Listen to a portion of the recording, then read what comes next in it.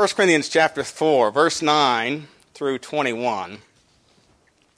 For I think that God has set forth us the apostles last, as it were appointed to death, for we are made a spectacle unto the world, and to angels, and to men. We are fools for Christ's sake, but ye are wise in Christ. We are weak, but ye are strong. Ye are honorable, but we are despised. Even of this present hour we both hunger and thirst, and are naked and buffeted, and have no certain dwelling place. And labor, working with our own hands. Being reviled, we bless. Being persecuted, we suffer it. Being defamed, we entreat. We are made as the filth of the world, and are the offscouring of all things unto this day. I write not these things to shame you, but as my beloved sons I warn you. For though you have 10,000 instructors in Christ, ye have not many fathers. For in Christ Jesus I have begotten you through the gospel. Wherefore I beseech you, be ye followers of me. For this cause have I sent unto you Timotheus, who is my beloved son, and faithful in the Lord, who shall bring you into remembrance of my ways which be in Christ, as I teach everywhere in every church. Now some are puffed up, as though I would not come to you. But I will come to you shortly, if the Lord will, and will know, not the speech of them which are puffed up, but the power. For the kingdom of God is not in word, but in power. What will ye? Shall I come unto you with a rod, or in love, or in the spirit of meekness? I've titled this, Living a Life of Ministry. Living a Life of Ministry. Let's pray. Heavenly Father, we do thank you again for the opportunity and privilege we have to open your precious word. And thank you for every word of God that we know that it is pure. And I pray that you help us to rightly divide thy truth tonight and make application to our day and time for our good and thy glory. Help us to realize, Father, that we are living in a world that is against us. They are not for us. And so, Lord, just help us to put on the armor of God that we might be found faithful until our Lord comes for us. We pray in Jesus' name. Amen. In our contemporary world, or our modern world, the life of a, quote, minister has become in some parts attractive, a business profession. Pastors have become CEOs of large corporations worth millions of dollars. Kenneth Copeland, I'm told, according to the internet, is worth $750 million. Pat Robertson's worth $100 million. Joel Osteen, $40 million. And, it goes on down from there. But these are multi-millionaires. And they justify it, because it's for ministry. The idea or possibility of having to live by faith, or that is maybe hand to mouth, is outdated, scorned, and even considered unbiblical in many places.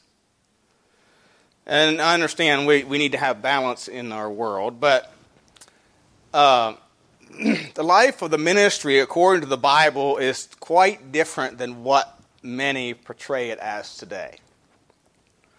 And, we have to remind ourselves sometimes, in America, it has been easier. There are still many parts of the world where it's life and death, where it's you do without, where you are considered, as Paul describes here, as it was in the Roman world. They were outcasts. They were considered outcasts. They were considered a scourge to society. They were very looked down upon by society, by the world at large. And of course, it's not necessarily that way in our society, in our culture yet, although it's becoming more and more that way. And the day is coming, in not too distant future. I just throw this out there, that one of the candidates for the Democratic Party for president just said recently that churches that do not approve same-sex marriages, sodomite marriages, should lose their tax exemption. Now, this isn't the first time this idea has been put forth. Mr. Obama put a similar thing forth that was going to try and pass something to require churches to hire sodomites, although it was rejected by unanimous decision of the Supreme Court at that time. So even in our country, Biblical Christianity is becoming more and more hated. Hated. By the way, it's never really been accepted. Biblical Christianity. I want you to notice, first of all, I have three things. First of all, our position in the world as ministers. And as they think, we often think of ministers, we think of pastors and teachers, but the church is a ministry, and the church is made up of all you people. This is our ministry. And so there's an application to all of us here too. But notice our position in the world, verse 9, "For I think that God has set forth us the apostles last, as it were appointed to death, for we are made a spectacle unto the world, and to angels and to men. We are fools for Christ's sake, but ye are wise. We are weak, but ye are strong. Ye are honorable, but we are despised. Even unto this present hour we both hunger and thirst, and are naked, and are buffeted, and have no certain dwelling place.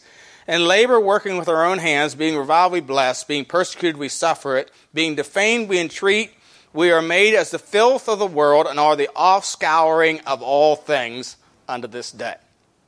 Now let me define some of these words here. The idea of being set forth is to point away from oneself, to point out, to show forth, to exhibit. He says we are the last. That is, we are considered the lowest rank. Pastors have become, professional people. And really they are. But they have never been, that has not been something that the world has promoted, but in our society it is being. It's something that people look up to or seek in many places. But Paul said here, we're of the lowest rank. We're appointed to death, or we're doomed to death. And Paul, writing in 2 Corinthians, would talk about how they were sentenced, they had the sentence of death on themselves. Everywhere he went, he was under the threat of death. He was made a spectacle, a public show. The idea here is that he was to be gazed at or made sport of. The idea is of the Roman theater where they put the criminals to the lions, and it was a show for the world to watch. Now, we don't think of that in our world, but watch Hollywood, and what do they say about the preachers? He's usually the biggest goofball on the show. He really is. Many times. I even think of Andy Griffin and the preachers that they show on Andy Griffin. I've watched Andy Griffin, and I enjoy watching Andy Griffin, but you think about it, some of the things that the preachers do and say, and anyway, it's a spectacle. He said, we are fools. That's equivalent to without learning or required study, without forethought or wisdom. So, you're just kind of stupid. You're not really smart. If you were smart, you would accept some of the scholarly stuff.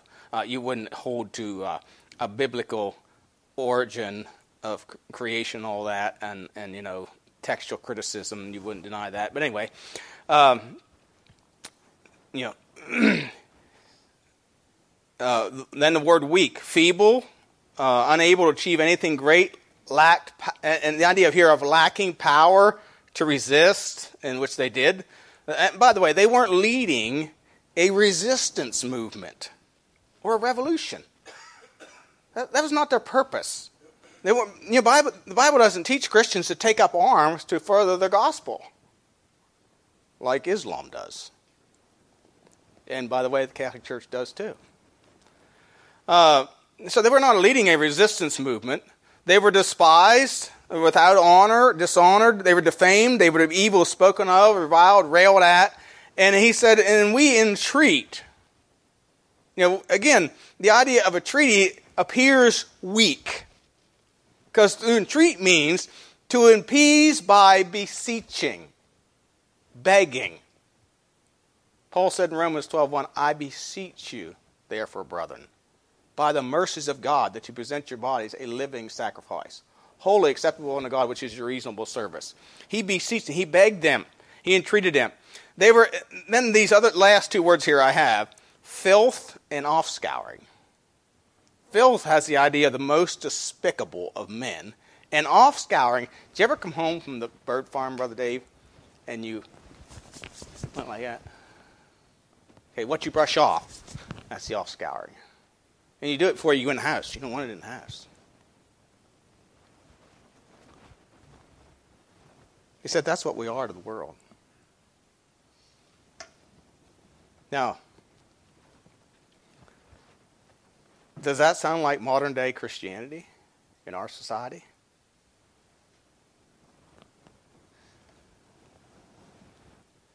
Are we accepted by the world, honored by the world, considered wise by the world? He said they were, we are fools, but ye are wise. We are weak, but ye are strong. Ye are honorable, but we are despised. Now, and I read that and I thought, how can that be? Well, they had become followers of men. When you become followers of men, you lose the power of God. You lose your distinctiveness and what sets you apart as a witness for Christ. And so they had altered the gospel message, watered it down so that it was more palatable and acceptable to the world.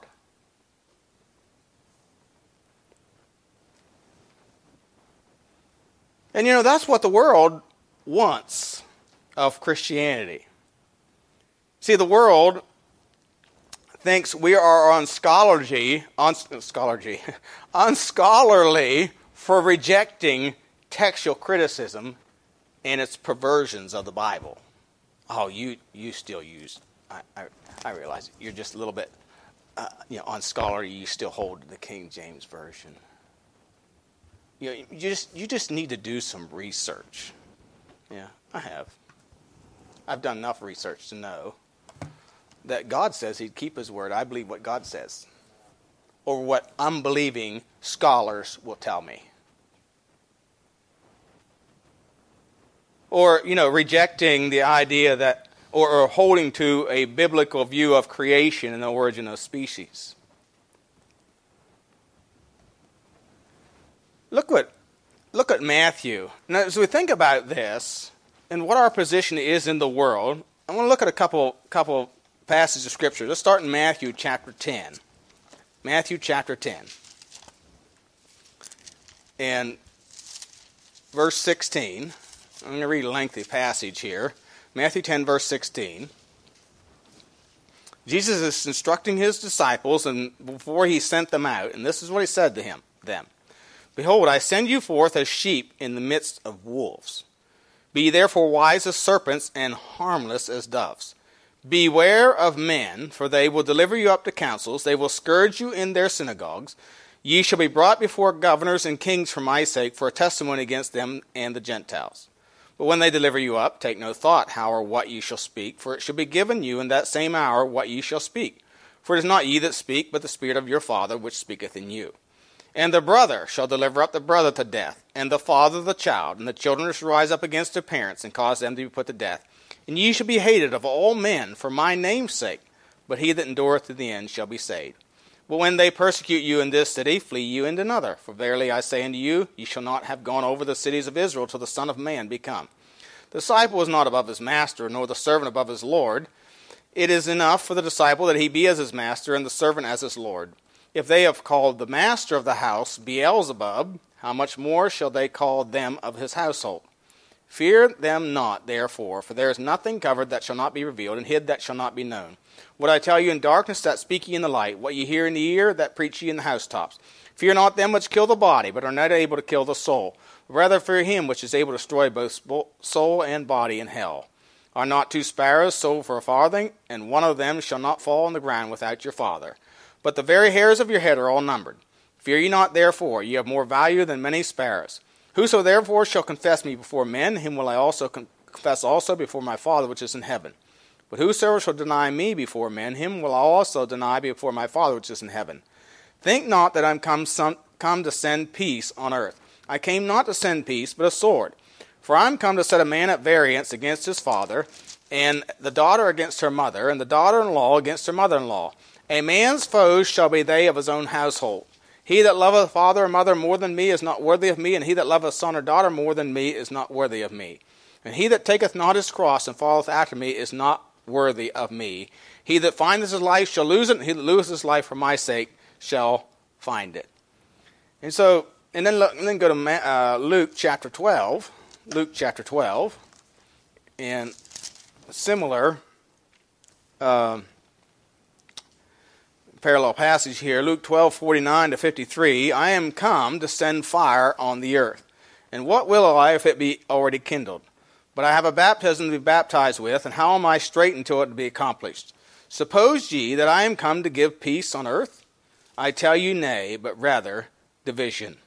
For from henceforth there shall be 5 in one house divided, 3 against 2, and 2 against 3. The father shall divide against the son, and the son against the father, the mother against the daughter against the mother-in-law against her daughter-in-law, and daughter-in-law against her mother-in-law. And he said also to the people, when you see a cloud rise out of the west, straightway you say, there cometh a shower, and so it is. And then John chapter 15, and verse 18. John 15:18. Again, Jesus, just before he goes to the cross, his last message to his disciples is really encouraging. If the world hate you, you know that it hated me before it hated you. If you were of the world would love his own. But because you're not of the world, but I have chosen you out of the world, therefore the world hateth you. Remember the word that I said unto you, the servant is not greater than his Lord. If they have persecuted me, they will also persecute you. If they have kept my saying, they will keep yours also. But all these things will they do unto you for my name's sake, because they know not him that sent me. If I had not come and spoken to them, they had not had sin, or not known their sin. But now they have no cloak for their sin. He that hateth me hateth my Father also. If I had not done among them the works which none other man did, they had not had sin. But now have they both seen and hated both me and my Father. But this cometh to pass, that the word might be fulfilled that is written in the law, they hated me without a cause. You know, the Bible very clearly tells us here, in these 3 passages, that the world, Jesus is telling the world's going to hate us. If we're going to live with a testimony for Christ, the world is not going to like us. In fact, Jesus is saying here in John chapter 15 that the Jews hate him more because he revealed to them their sin, that their way of righteousness was not going to cut it. It didn't measure up to God's standard of righteousness. Therefore, they hated him the more. Don't be surprised if you witness to somebody and you give them the truth of the gospel and they hate you more after that than it did before. Because you've just shown them that they're wrong. And the gospel is offensive. There's an offense to the gospel. I mean, think about it. You've just shown them that they're condemned. They're guilty and condemned before God. And they need to repent. They're living in wickedness. Do you think they're going to like you? Well, if they repent, they will. But if they don't, they're not going to like you. In 1 John 5:19, John said, and we know that we are of God, and the whole world lieth in wickedness. And the idea is that the whole world is comfortable in living in the devil's lap, so to speak. It's like a child that's comfortable sitting on its parents' lap. It's comfortable there. The world is comfortable living in wickedness. And we make them uncomfortable. I remember S. Webb saying one time that when he was in college, and there was this guy, he said he was just lazy. And, they were out working. They were working on something. It was on a work crew. I think they were trying to remember what it was. I think they were cleaning up yards or lawn work or something. And he said all this guy wanted to do was sit in a shade tree and suck lemonade all day long. And he said I was out there working one day and he was sitting over there drinking his tea or his lemonade. And he said I hate you. And so it's like, okay, what did I do to make him hate me? Because I embarrassed him. I made him look bad, so he hated me.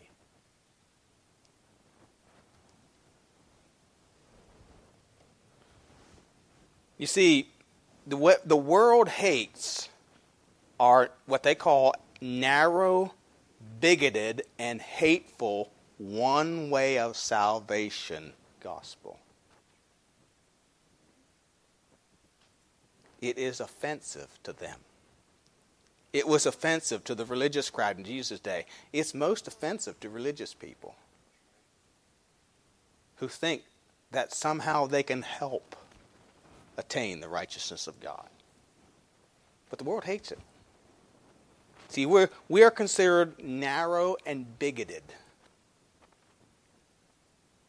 Though we do nothing to try and hurt them, we try to entreat them. And yet, see, this is our position in the world. I want you to notice the second thing, our purpose in the world. Verses 14 and 15. He says this, I write not these things to shame you, but as my beloved sons I warn you. For though you have 10,000 instructors in Christ, yet have you not many fathers, for in Christ Jesus I have begotten you through the gospel. Now, this is a little tricky, I thought. But anyway, he talks about instructors and he talks about fathers. And I think he clearly declares here our purpose in the world. We are not to just be, the word instructors means a tutor.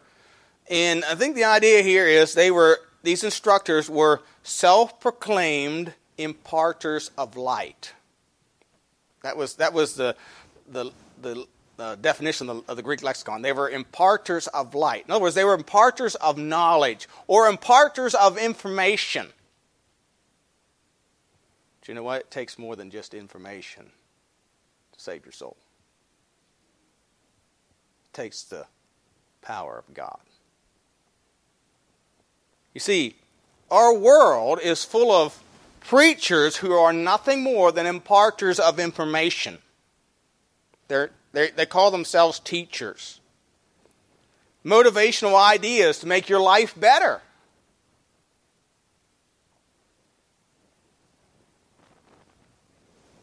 And Paul will write later in chapter 8, verse 1, and he will tell them that knowledge puffeth up. In fact, the words puffed up are used 6 times in 1 Corinthians, and it means to be swelled up with pride. And these teachers or these instructors are puffed up with pride in their knowledge.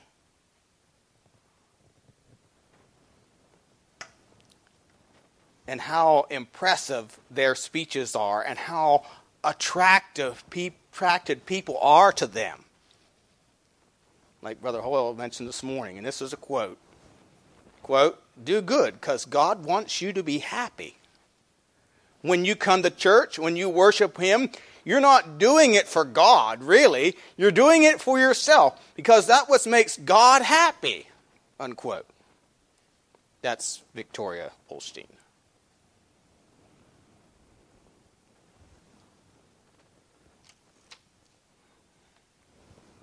Larry Hutch, who has come up with this end-time teaching of our Jewish roots and our need to stand for Israel, he said this, and so he has this video clip of him promoting this Jewish roots idea.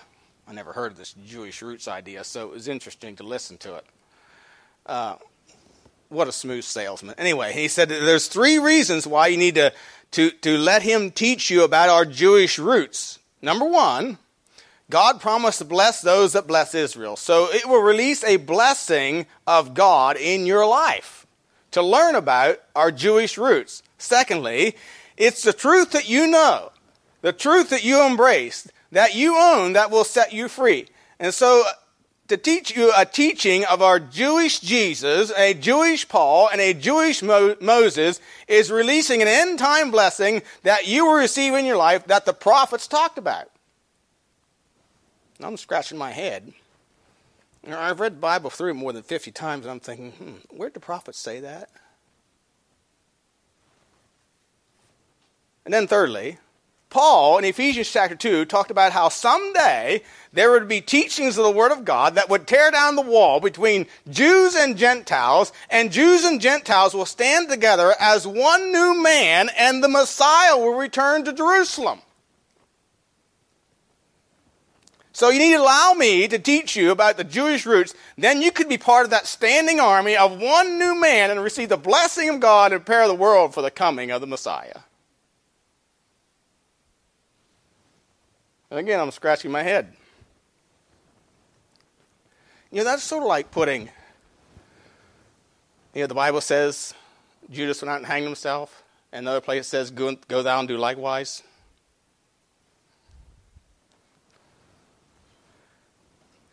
This is information, but the sad part of it, it's false information. It's a lie. It's a twisting of the Scriptures. We're not told anywhere as Christians to support Israel. We're not. We're told to pray for them. We're not told to support them. In fact, you know how Jesus describes Israel at Jerusalem? As Sodom and Gomorrah. Revelation chapter 11. You see, this is not new. By the way, this is not new. The idea is not new. It's just a remake of John Hagee's original the defense of Israel thing that he had, that he sold books and made lots of money off of. And that's what this guy's doing.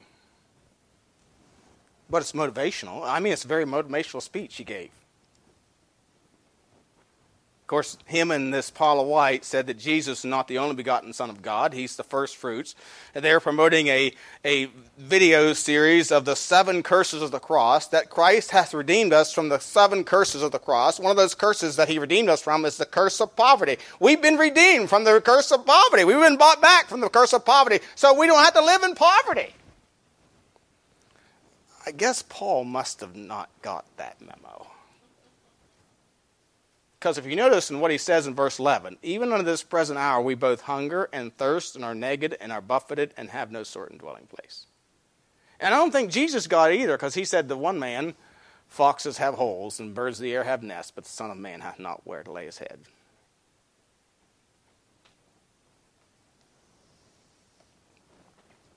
You see, we're living in a time when we know how to get along without the offense of the gospel. Jesus could have removed the offense of the gospel, the offense to the rich young ruler. Paul could have removed the offense of the Jews, but it would have changed and perverted the gospel. See, to do so is to say one can be justified by the law. Go to Galatians chapter 2. Galatians chapter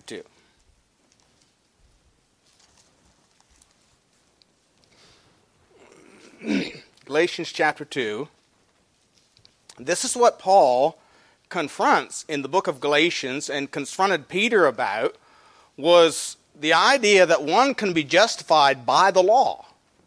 And see, when a person is unwilling to repent and wants to believe on Christ, what they're really saying is, I am not as guilty as the law says. Therefore, I am justified, partly by my good works, by keeping the law. And in Galatians 2, verse 14, he says, But when I saw that they walk not uprightly according to the truth of the gospel, I said unto Peter before them all, If thou, being a Jew, livest after the manner of the Gentiles, and not as the Jews, why compellest thou the Gentiles to live as do the Jews? We who are Jews by nature and not sinners of the Gentiles, knowing that a man is not justified by the works of the law, but by the faith of Jesus Christ, even we have believed in Jesus Christ, that we might be justified by the faith of Christ, and not by the works of the law. For by the works of the law shall no flesh be justified. But if while we seek to be justified by Christ, we ourselves also are found sinners, is therefore Christ the minister of sin? God forbid. For if I build again the things which I destroyed, I make myself a transgressor. For I through the law am dead to the law, that I might live unto God. And so what he's saying here is, look, if and this is what the Judaizers were doing. They said, yeah, you have to believe in Christ, but you have to continue to keep the law. And this was the contention between the church at Jerusalem and the church at Antioch in Acts chapter 15.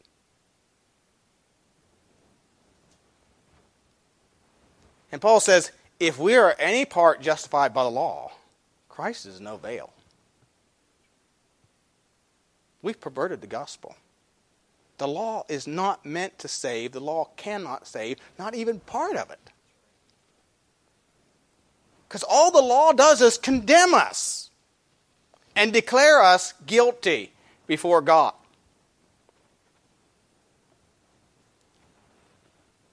See, the rich young ruler and the Jews were trying to justify themselves by keeping the law. The rich young ruler, remember, said, all these have I kept from my youth up. What lack I yet? Jesus said, sell all that you have. Come follow me. And he went away sorrowful. Why? Because he was covetous. He loved his money more than he loved God. And by the way, that's just not thou shalt not covet. That's also having a God before me. Because his money was before God. It was more important to him than God.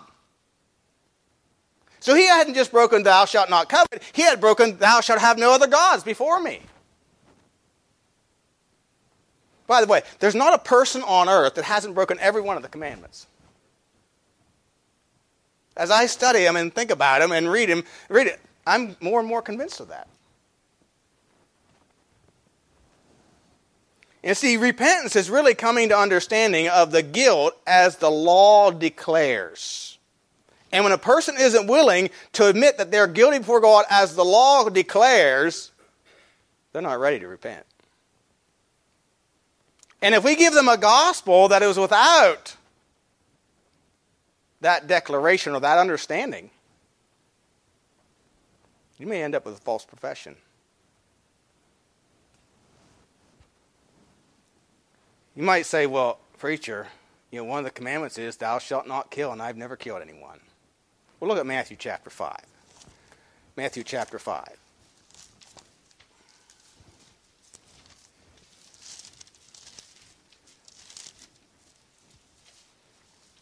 Verse 21, 22. Ye have heard that it was said by them of old time, thou shalt not kill.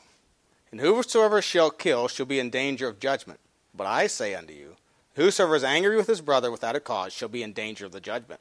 Whosoever say to his brother Raca shall be in danger of the council. Whosoever shall say thou fool shall be in danger of hell fire. And 1 John 3, verse 15, makes it a little plainer than what Matthew does here. 1 John 3 and verse 15 says this, whosoever hateth his brother is a murderer. And you know that no murderer hath eternal life abiding in you. Is there anybody that you ever hated? There has been. I have.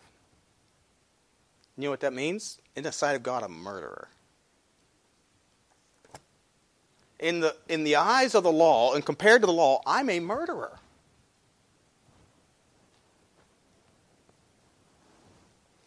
Thou shalt have no other gods before me. I remember very clearly in Maine one time, me and another fellow from the church were out in visitation. There was a man he wanted to go visit. So we went to his house, and he said that he was saved. I'm trying to remember how the conversation went. But anyway, I end up at Exodus chapter 20 in the Ten Commandments. And I read the first one, thou shalt have no other gods before me. I said, so have you always put God first in your life? He said, yes. I mean, just like that, yes. I said, wait a minute. Now, you just told me you never went to church. No. I said, well, the Bible says in Hebrews 10:25, thou shalt not forsake the assembling of ourselves together, as manner of some is, and so much more, see a day approaching, and so on. And his wife got livid. She about came out of her chair. She was so angry at me. You don't have to go to church to be a Christian. I said, it's a command of God. If you're going to put God first in your life, you're going to obey his commands. And she just got madder.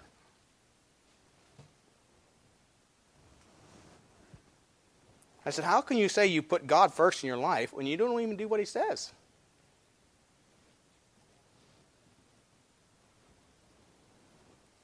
Has God always had preeminence in your life? I mean, is there going to be an honest person say yes?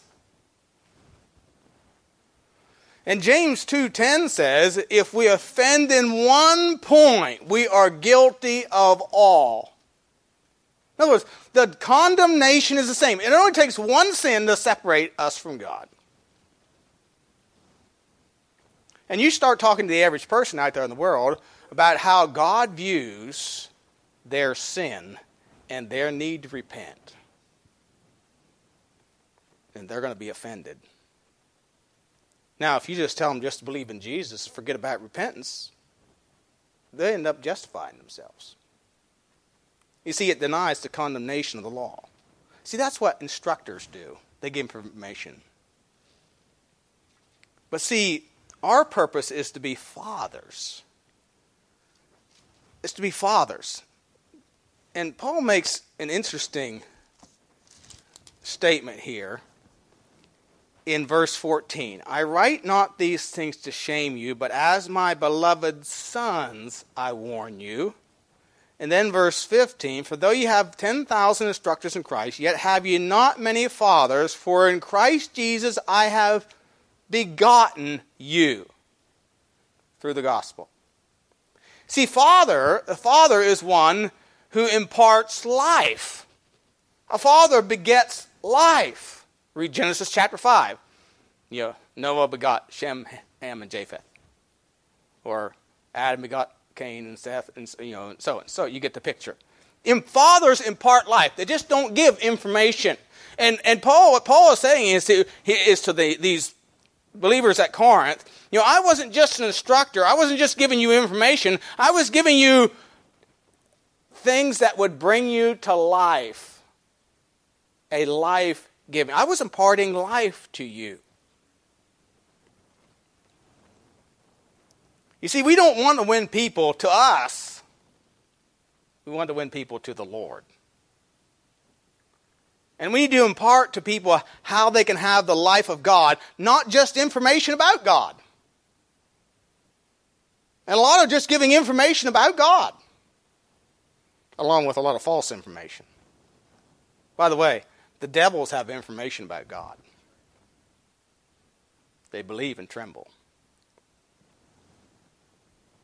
But no, we need to impart life, the truth, the whole counsel of God. That they must be willing to repent and believe on Christ. Repentance really is a willingness to turn away from sin to Christ, to turn away from it.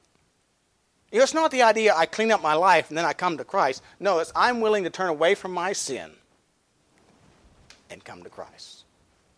Like the Thessalonians said, they turned from idols to God. That's really what repentance is.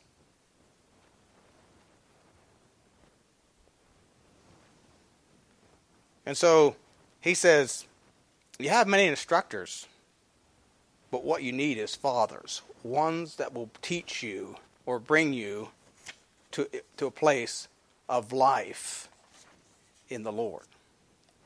And so that's our purpose, is to beget life through the gospel. I want you to notice then the third thing, our power in the world. Verse 18 through 21 says this, Now some are puffed up as though I would not come to you, but I will come to you shortly if the Lord will, and will know not the speech of them which are puffed up, but the power. For the kingdom of God is not in word, but in power. What will ye? Shall I come unto you with a rod, or in love, or in the spirit of meekness? Now, so he's saying here that I will come to you not in word, not in the speech of them that are puffed up, but in the power. And what he's referring to here is the power of the gospel. He's saying that our power is not in worldly wisdom or smooth, impressive, motivational speeches. Not just in giving you information. It is not possessions. It's not impressive buildings or campuses, as we hear about today. People building empires. No. The word power speaks of an inherent power, a power residing in anything by virtue of its nature. And so it's referring to the power of the gospel. In Romans chapter 1 and verse 4, and then also verse 16, Paul refers to this specifically, this kind of power that we're talking about. Romans 1:4, and declared to be the Son of God with power. In other words, it's something to inherit by the nature of the gospel. The Son of God with power, according to the Spirit of holiness, by the resurrection from the dead, by whom we have received grace and apostleship for obedience to the faith among all nations for his name's sake. So it's through the power of God, and the resurrection power of God, that we have this life. And then in verse 16, it says, "For I am not ashamed of the gospel of Christ, for it is the power," again, that a power residing in a thing by virtue of its nature, the power of God unto salvation to everyone that believeth, to the Jew first, and also to the Greek. So the gospel of Christ is the power of God. Yeah, there's a natural appeal. It's undeniable. When I was listening to Larry Hutch giving his Jewish roots spill, there was a natural appeal. I mean, he's a motivational, very, very intense kind of guy, motivational, and that's the way they are. They're professional at that. They make everything sound so good.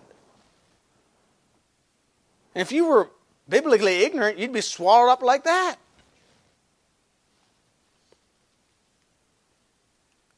And so there is a natural appeal to motivational speeches, but it lacks the power to transform a life.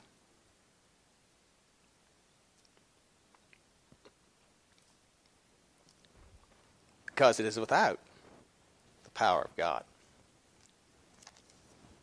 Bill Hybels started Willow Creek Church. That was really the first seeker-friendly church. And, the idea was that when they get the people in, then they could disciple them and see their lives changed. And so they used whatever, the model is, you give the people what they want to get them to come to church. And then once you get them in the church and join the church, then you teach them the truths of the Word of God that will transform their lives. It sounds very, how do I say it? Very appealing and very, humanly speaking, very, very reasonable. The only problem is they didn't want to hear it. They didn't want the transformation. They wanted to continue to have the entertainment and the motivational speeches. And they realized, you know what? It really ain't working. It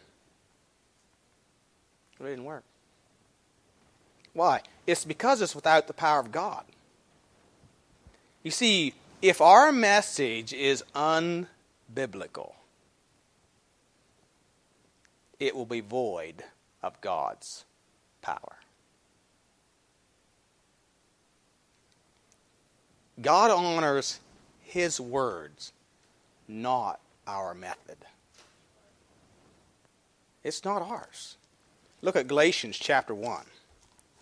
Galatians chapter 1. In verse 6. He says, "I marvel that you are so soon removed from him that called you into the grace of Christ unto another gospel, which is not another.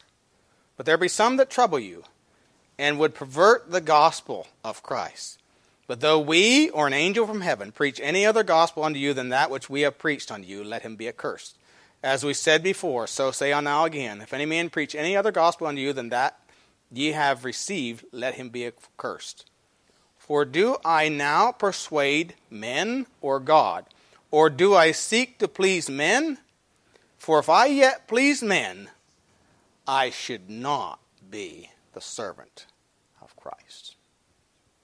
We looked last week at chapter 4, verses 1 through 8, that we're to be ministers for Christ, stewards of the gospel. We're not here to minister for men. If we start ministering for men, we're going to change the message.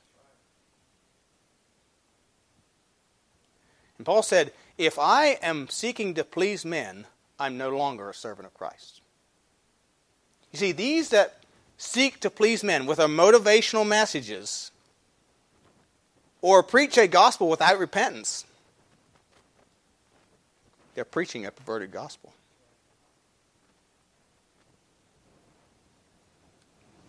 A gospel that is more palatable to the world. But it's also a gospel without the power to transform a life. That's why these churches that would baptize 200 a year or more, or 5,000 some in one Sunday, their attendance may be 2,000. It's because they're given a perverted message. By the way, that's First Baptist of Hammond, Indiana.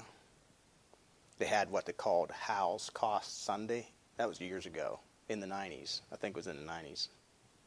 Baptized 5,000 some in one Sunday, supposedly. I still have the article somewhere.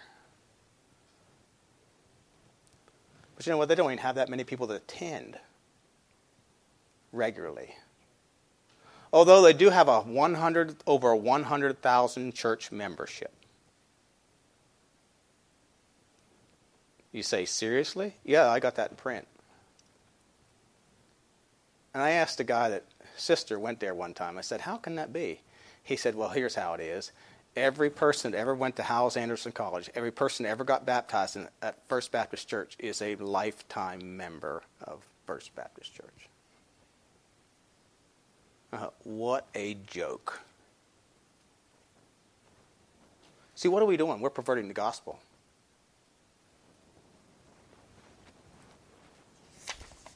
See, the gospel, the life of the ministry is not attractive to the world.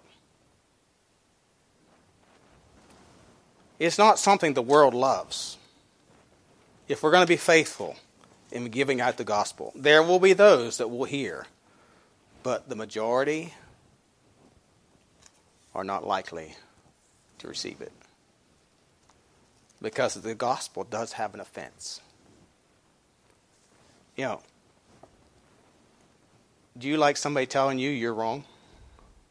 But really the gospel tells you you're wrong.